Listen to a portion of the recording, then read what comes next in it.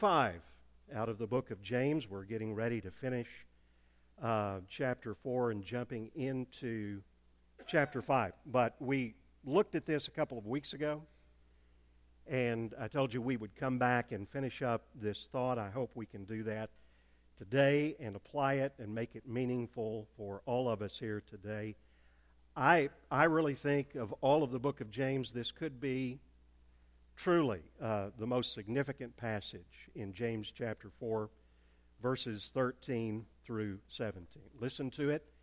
It deals with a number of things that you can see on your outline: the sin of presumption, knowing and doing the will of God. So let's listen to it very carefully, and then we will jump into a study of the verses. Come now, you who say, today or tomorrow we will go into such and such a town and spend a year there and trade and make a profit. Yet you do not know what tomorrow will bring. What is your life? For you are a mist that appears for a little time and then vanishes. Instead, you ought to say, if the Lord wills, we will live and do this or that. As it is, you boast in your arrogance. All such boasting is evil. So whoever knows the right thing to do and fails to do it, to him it is sin. Father, we thank you and praise you for this time of worship that we have experienced. We thank you that we've been able to, I would say most of us here in this congregation, to truly sing from the heart today, to express to you in the language of music, and as we have heard the Scriptures being read, express to you our deepest gratitude for our salvation in Jesus Christ. And Lord, I certainly want to mingle my prayers with the prayers that have gone on before. A prayer of thanksgiving for our mothers here today and for others who physically have never experienced that, but who are truly, as the Old Testament calls them, mothers in Israel, that they have poured their lives into a multitude of children and young people as well. Thank you for those dear ladies as well. Today I want to lift up folks that are serving, that we support all over the world, and specifically Brandon and Jennifer Becker and their children, Lindley and Joshua. Lord, thank you for the ministry that they work with, Dynamic Church Planting International. Thank you that through Brandon's work that they are literally seeing training for pastors, for those who are leaders in the church all over the world, and we lift them up and pray for them today. Now, Father, we need your wisdom and insight, and so would you guide us through this important passage of Scripture? We simply cannot, Lord, we know, get to everything, so help us to get to the main things today. We thank you. We praise you. We make this prayer in the name of Jesus. Amen.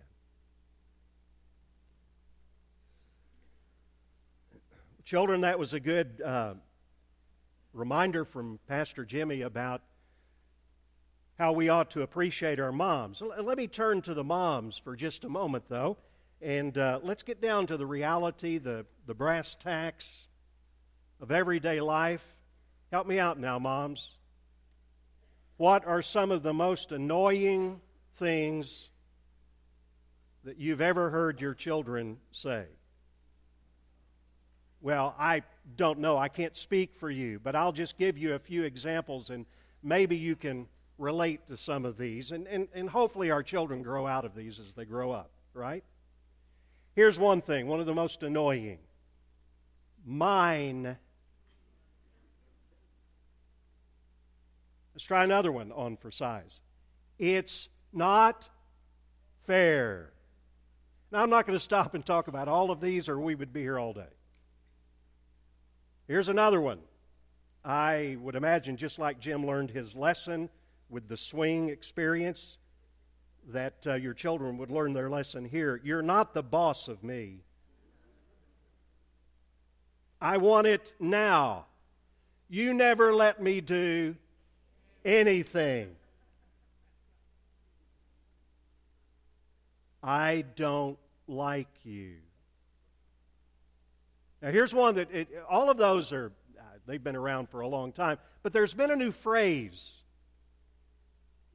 since probably about the 80s that if you're in a discussion with a child that's a little bit older and you're trying to get a point across, and with one word they speak a whole paragraph, a whole sentence of meaning when they say, whatever.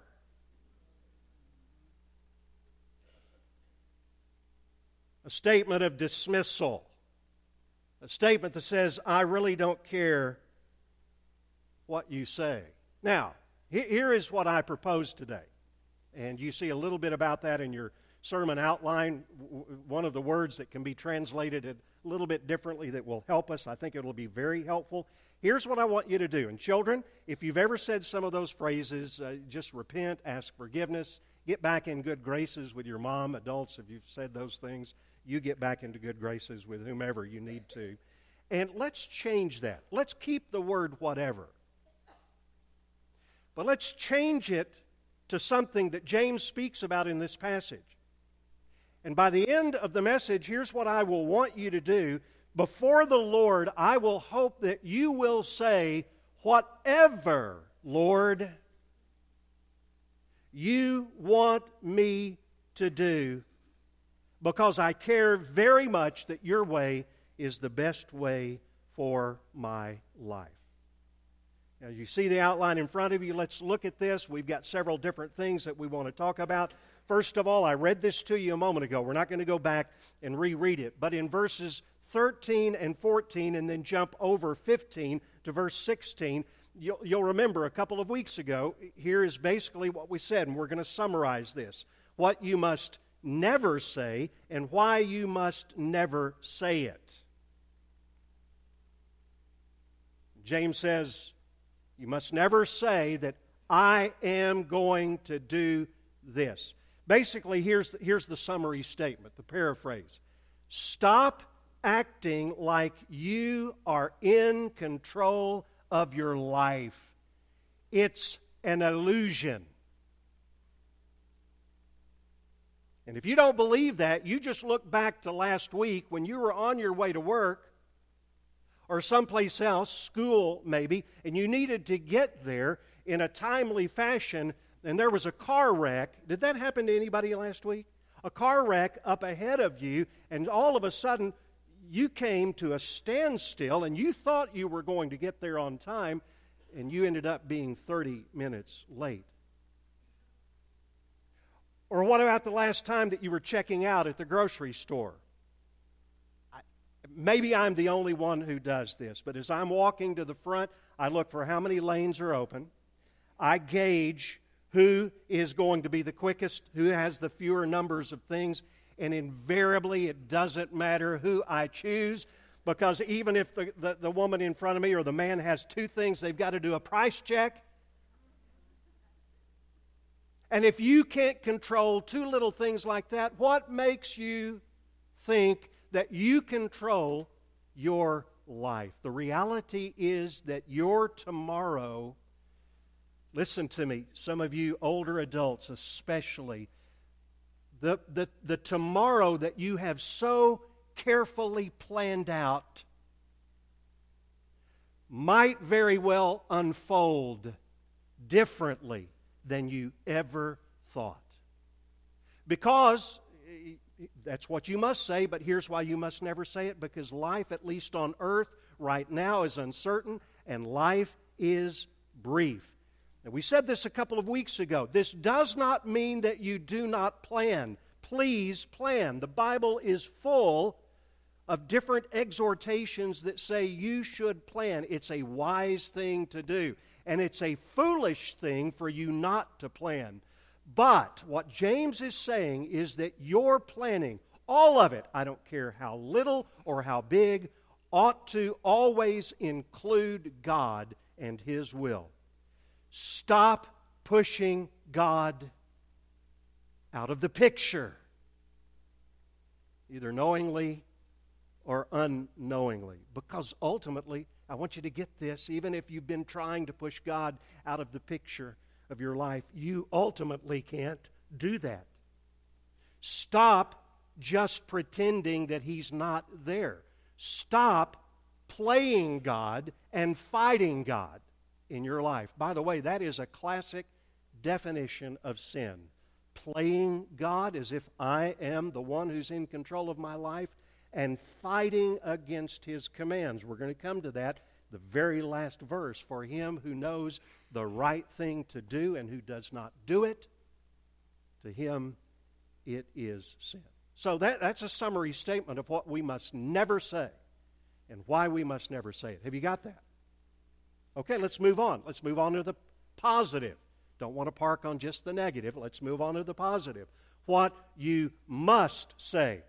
James puts it like this, and all of the translations that I've looked at say, here's what you ought to say, if the Lord wills. But when you look up that word, in a standard Greek lexicon, there is another word that can stand in as a translation, not just if as a conditional statement, but it can also be translated whatever, which changes the thought, doesn't it?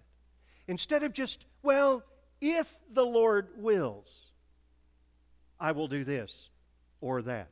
I will live. Change it to this and see if it wouldn't make a difference in your life. And I'm talking about really. Don't just listen to this as another sermon that you're here to hear on a Mother's Day, but what would happen in your life today, even for many of you who've walked with the Lord, as I have for many years, what would happen in every area of your life if you just asked and lived out today, whatever you will, Lord, I am ready to do. You see, James calls Him the Lord. That's the primary title of the Lord Jesus Christ. And so learn to say, whatever you, Lord, want for me, I will do. Now, does God have a plan for your life? I heard one yes. Ed, I'm glad you know. Let me ask, obviously, you don't have to be as interactive as Ed is. I love it. He kind of eggs me on sometimes. But I want you to really think about this. Does God have a plan for your life? Now, I just realized, let me see if I've got another slide. That is not what it says, Psalm 135:6.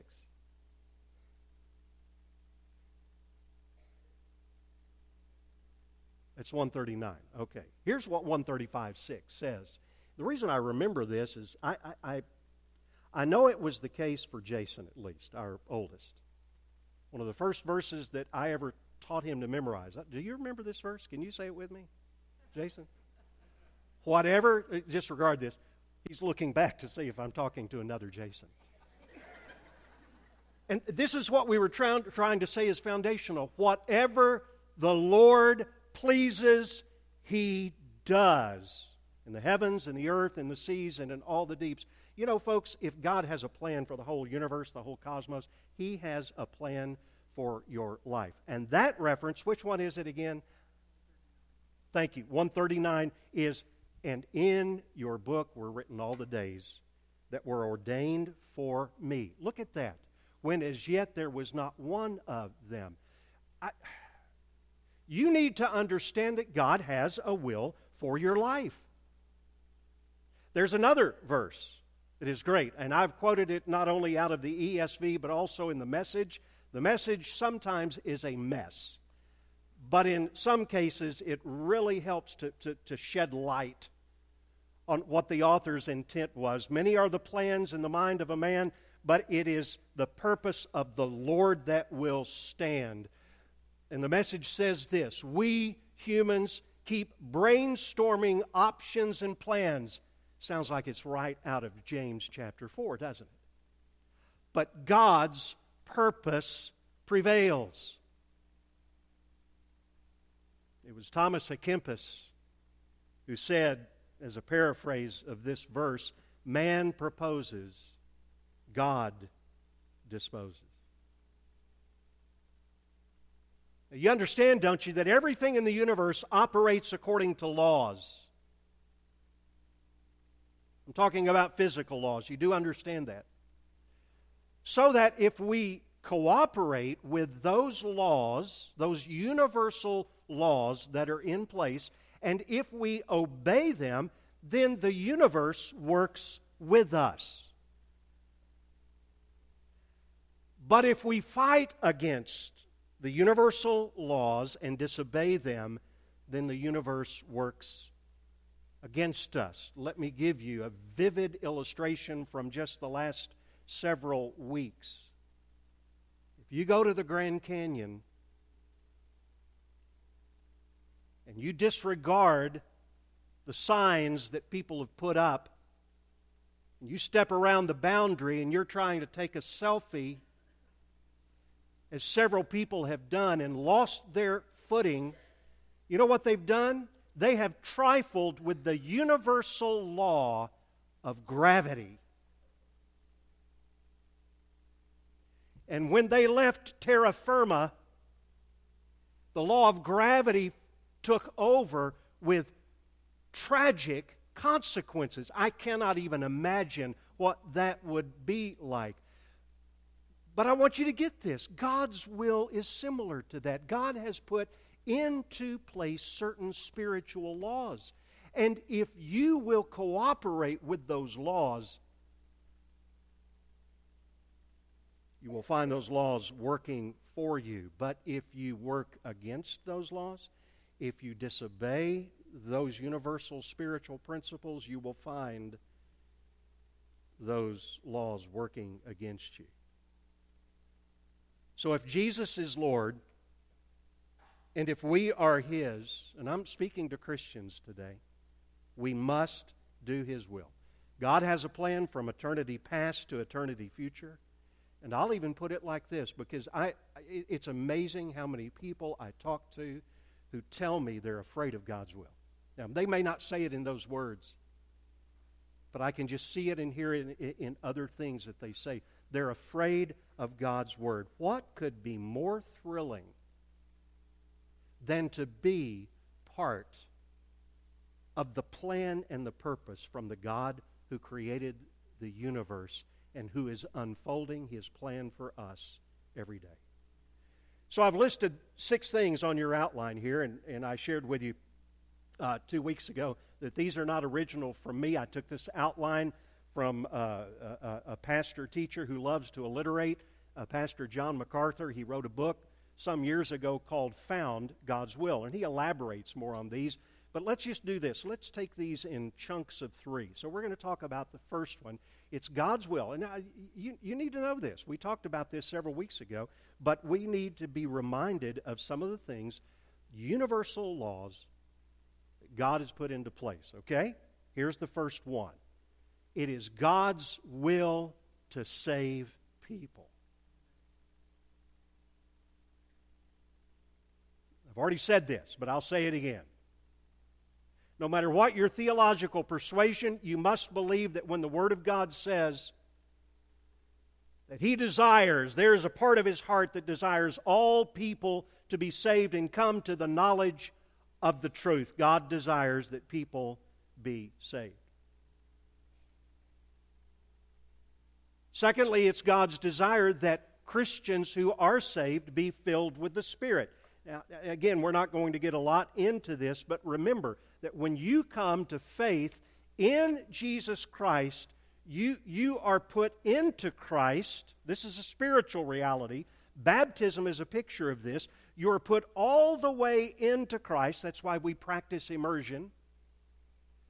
And the Holy Spirit, the third person of the Trinity, comes to live inside of you. He indwells you, never to leave you again. And there's only one time that happens. And so somebody has coined the phrase, there is one Spirit baptism, but there are many, many fillings. It's God's will that you be filled with the Spirit.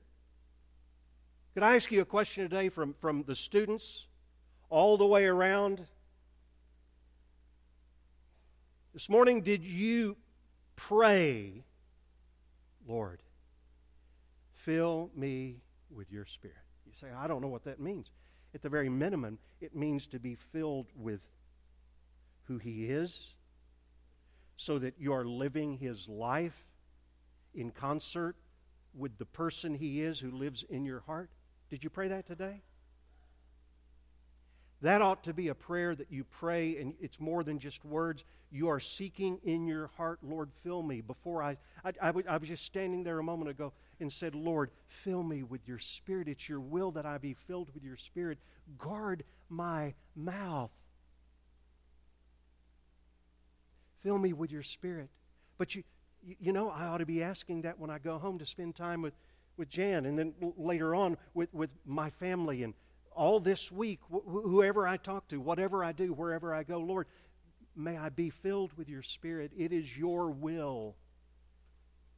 And then the verse in Colossians, it's a parallel verse, not only to be filled with the Word, the Spirit, but to be filled with God's Word as well. Then there's a third thing, and then we're going to stop, and we're going to try to apply that. It is God's will that you be sanctified. For this is the will of God. Now watch this. Your sanctification, it means the process. You've already been justified. You're already in Christ.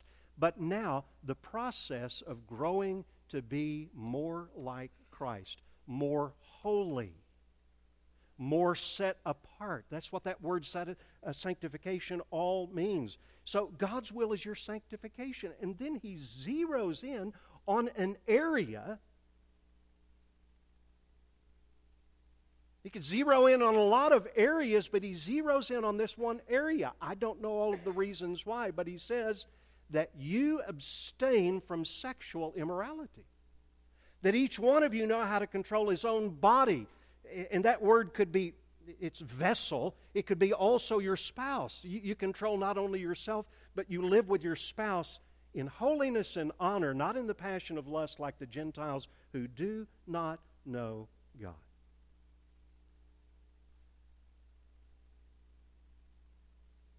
So it's God's will that you be saved.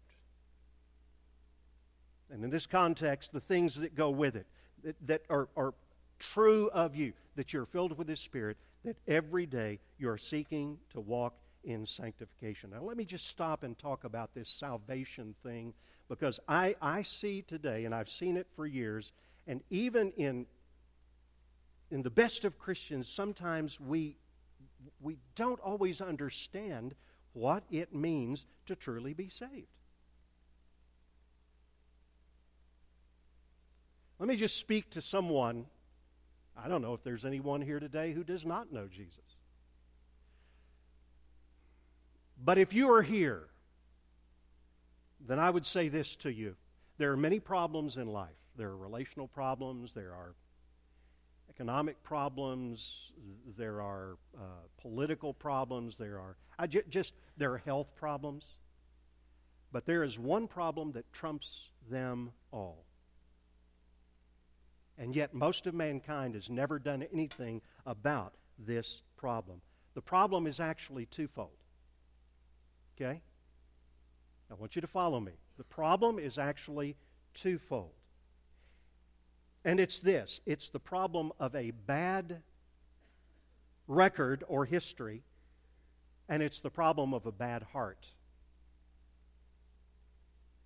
Let me give you a verse that kind of illustrates that. Jesus said in Matthew 15, he was trying to get people to understand what He came to do. All right? He came to save people from their sins. And He made this statement, but what comes out of the mouth proceeds from the heart.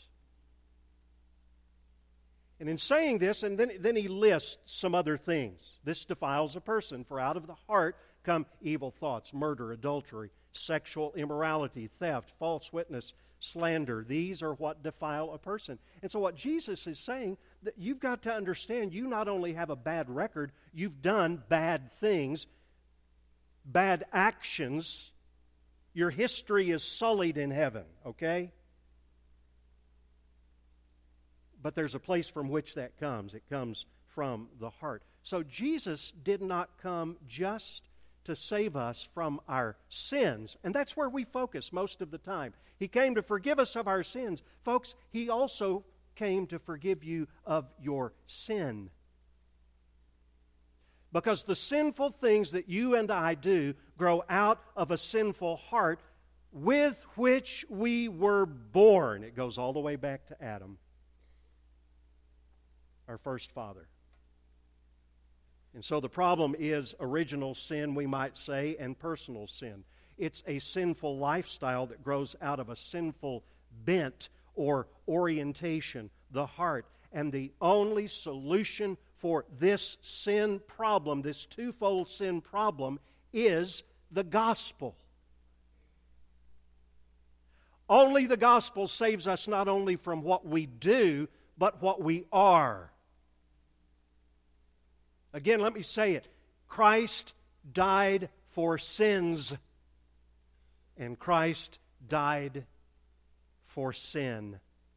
He died and rose to give us a new record and a new heart. He sent His Holy Spirit into us to keep us and to enable us to stop sinning and to grow in sanctification by submitting and putting to death the remnants of our old sin nature. And according to the Bible, and this is so important for us to get today, according to the Bible, a Christian, a true Christian, is a person who has faced the reality of the problem of sins and of sin, and he's repented of both. Let me go to another scripture. Pick on my son again. He was the first out of the womb, so I mean he got a big dose of it.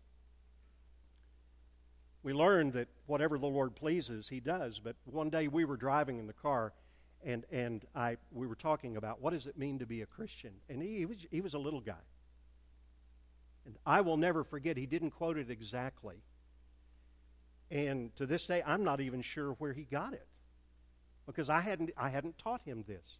But he was basically quoting Ezekiel 36:26. He said, "Dad, it means that God takes away our heart of stone and gives us a heart of flesh."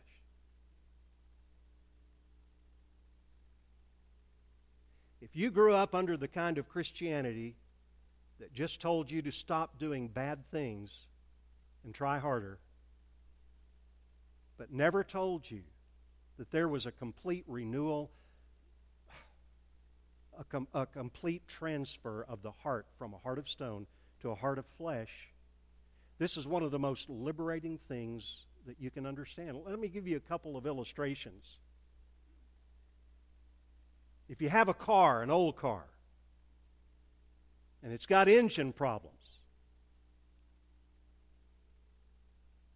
you go to the mechanic and he says, you got bad problems with your engine. Well, what can I do to fix it up? Can I put on a carburetor. That dates me. Could I put new fuel injectors in? Could I put a new crankshaft in? Could I put new whatever? He said, no. You know what you need? Nothing less than a whole new engine. That's basically what God is saying. You don't need reconditioning of your heart. You need a whole new heart. And that's what God does when He saves you in Jesus. That is so incredible. Let's look at another illustration. If you've got an old computer and you're trying to run software on Windows 8,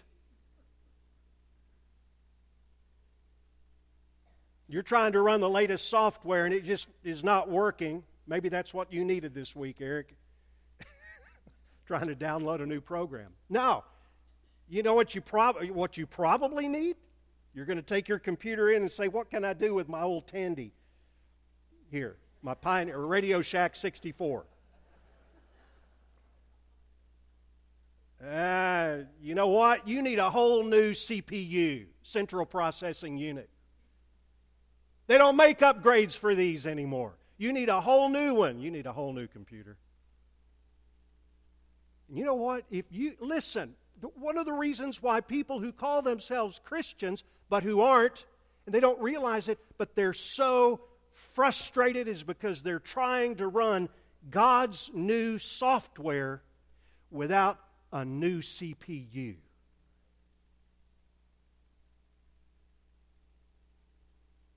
That was the story of my life until a young man in his early 20s. I tell you, my byline was, when I try, I fail. When I try, I fail.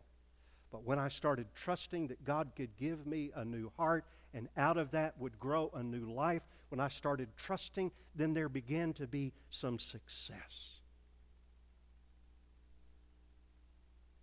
This is the goal of the gospel. Look at it.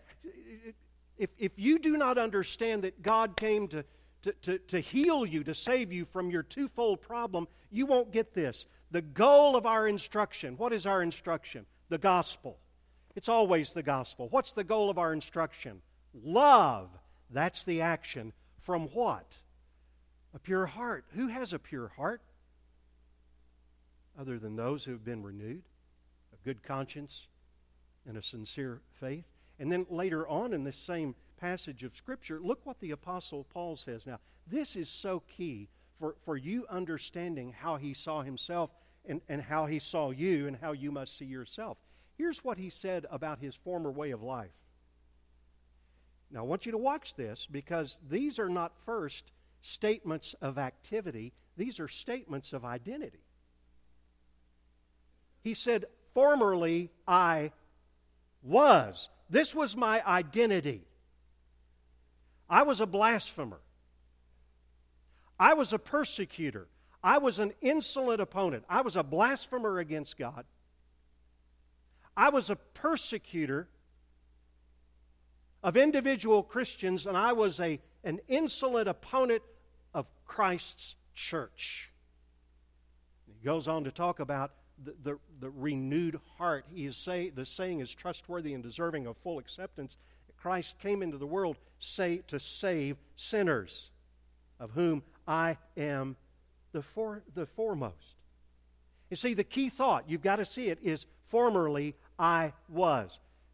Christ healed Paul of his past sins and the identity of his heart. And he said the same thing for the church in Corinth. Do you not know that the unrighteous will not inherit the kingdom of God? Now watch this again. Just like Paul was saying of himself, these are not first activity statements. The activity grows out of it. They are first identity statements. Now, I hope you are following me, because this is absolutely the key to see some of the things and to understand some of the things that people are saying in our world today, and they have been saying them. Do you not know that the unrighteous, that's an identity statement. If you're in Christ, you're righteous. That's an identity statement.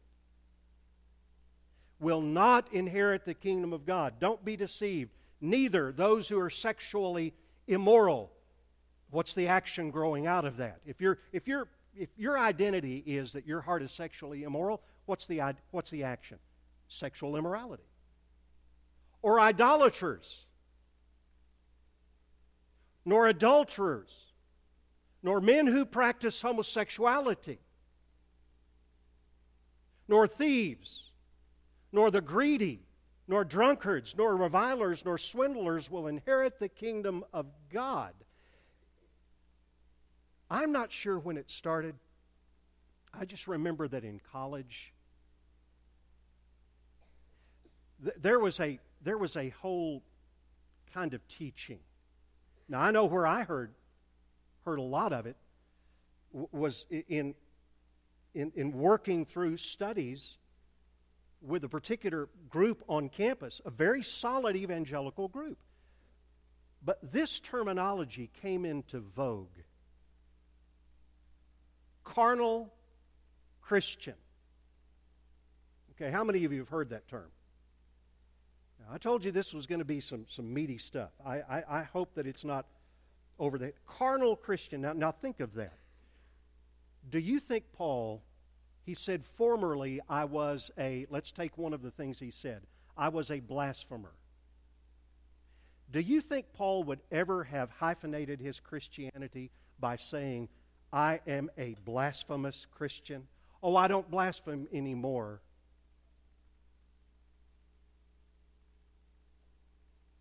Do you think that he would have said to the Corinthian church, it's okay for you to hang on to that old identity? No, he wouldn't say that, because he said this, just like he said it about himself. Such were some of you, but you were washed, you were sanctified, you were justified in the name of the Lord Jesus Christ and by the Spirit of our Lord. Paul blasphemed because he was a blasphemer. But when he was saved, he became something else. He became a new creation in Christ. And I will never forget, it was young in my ministry, the first church I ever pastored, and was speaking to a group of pastors in my own denomination and talking about this error, this heresy called the carnal Christian, and I was called down. So steeped in those kinds of things we have become, that you can hang on to an old identity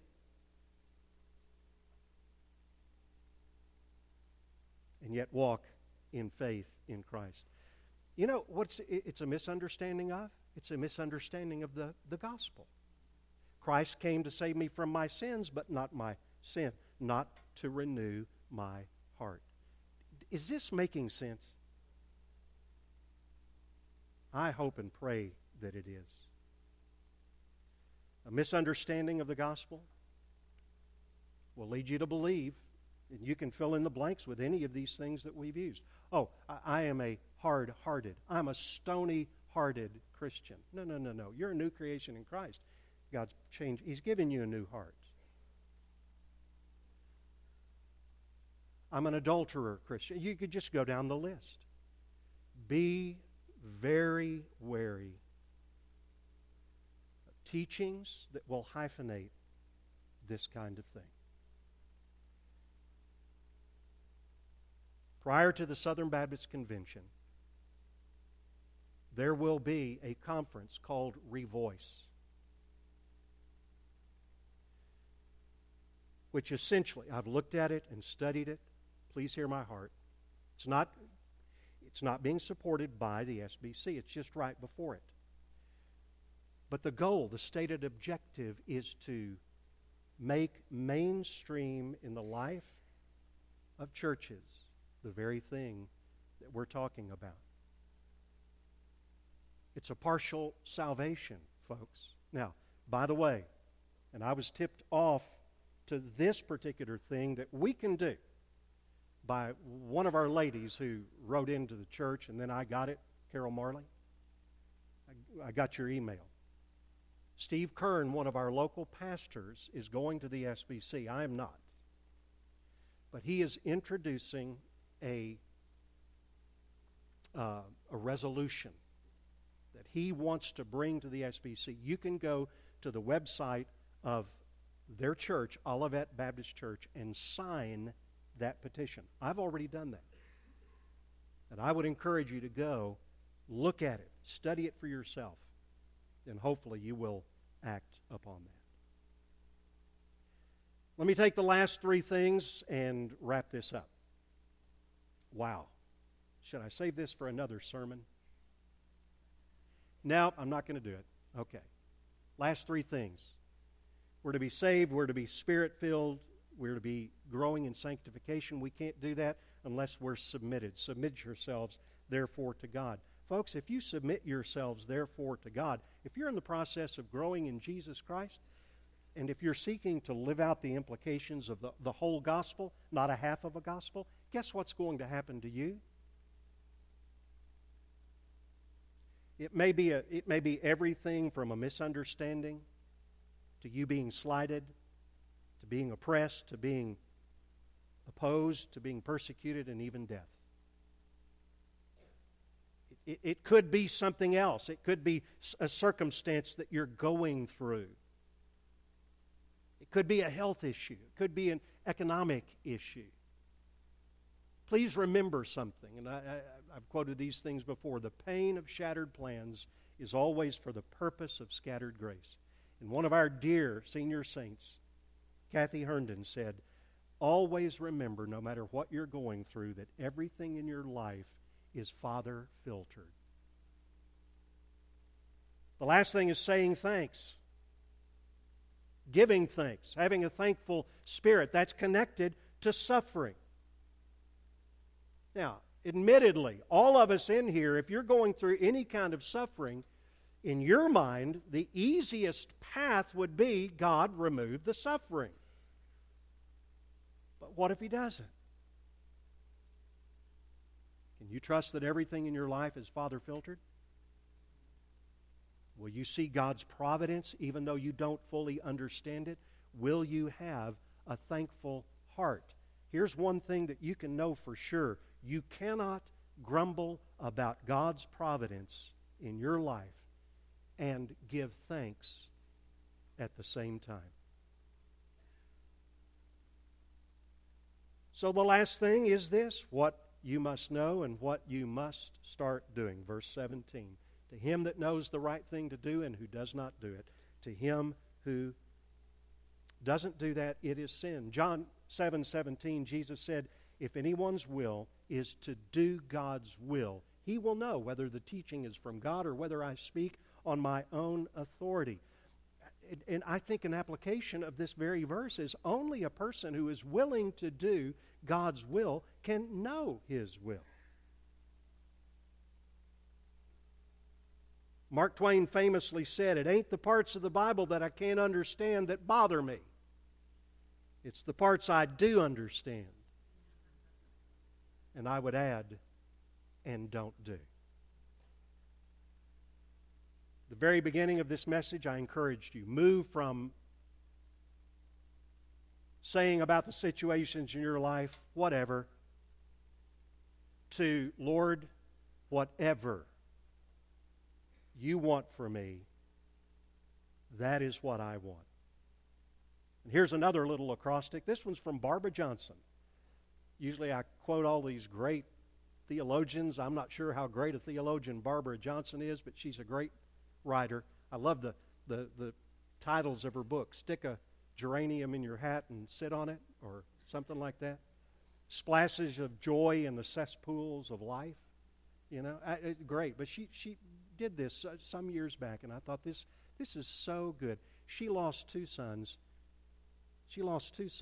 One in Vietnam, the other in a tragic car wreck, and one that rebelled against the ways of God, and she didn't even hear from him for 6 years. They reconciled eventually. But in the midst of that, there are people in this audience, I can't understand your pain. But that's pain, folks. And she said it was when she came to whatever, Lord, that there was a liberation. And so she made this acrostic. Let me just walk through it, and then we'll pray. We'll go have a great Mother's Day lunch. The W. Whoever you put into, Lord, or take out of my life, I am willing. However, Lord, however you want things to end up, I am willing, because, frankly, He's the only one that sees the big picture. A, as much as I can take, Lord, because you know me. You know me best. T, time is nothing to you, Lord, so help me to be patient in my circumstances. E, everything is in your hands, Lord, so help me to let go. Victory comes, Lord, with you as my guide and with my power. Eternity is with you, Lord, and it will be worth it all. And finally, R, restoration in this life, Lord, is mine through you. So the message of James 4:13 through 17, give up the illusion that you are in control. Someone will be in control of your life. You, Satan, fate, or God. Let's bow. Father, all we can say at a juncture like this with a pretty heavy sermon for a Mother's Day is, Lord, whatever you want. That's what we want to do. That's the crux of the life you've called us to in Jesus Christ, and it's also the best life for us. And so, Lord, help us to respond to you, to perhaps anyone here today who does not know you, that today that man, that woman, that child, that young person would say, whatever you want. If it's repentance from my sins and from my sin, then, Lord, change my heart. Take control. Take my life, Lord. And for those of us who know you, Lord, we need to continue just as we have begun through the gospel. Christ crucified for our sin and for our sins. Christ buried, Christ raised on the third day to give us life. And so, Father, through it all and in it all, we simply want to say and to sing here in a few moments, take my life. Thank you. In Jesus' name we pray. Amen. Would you stand?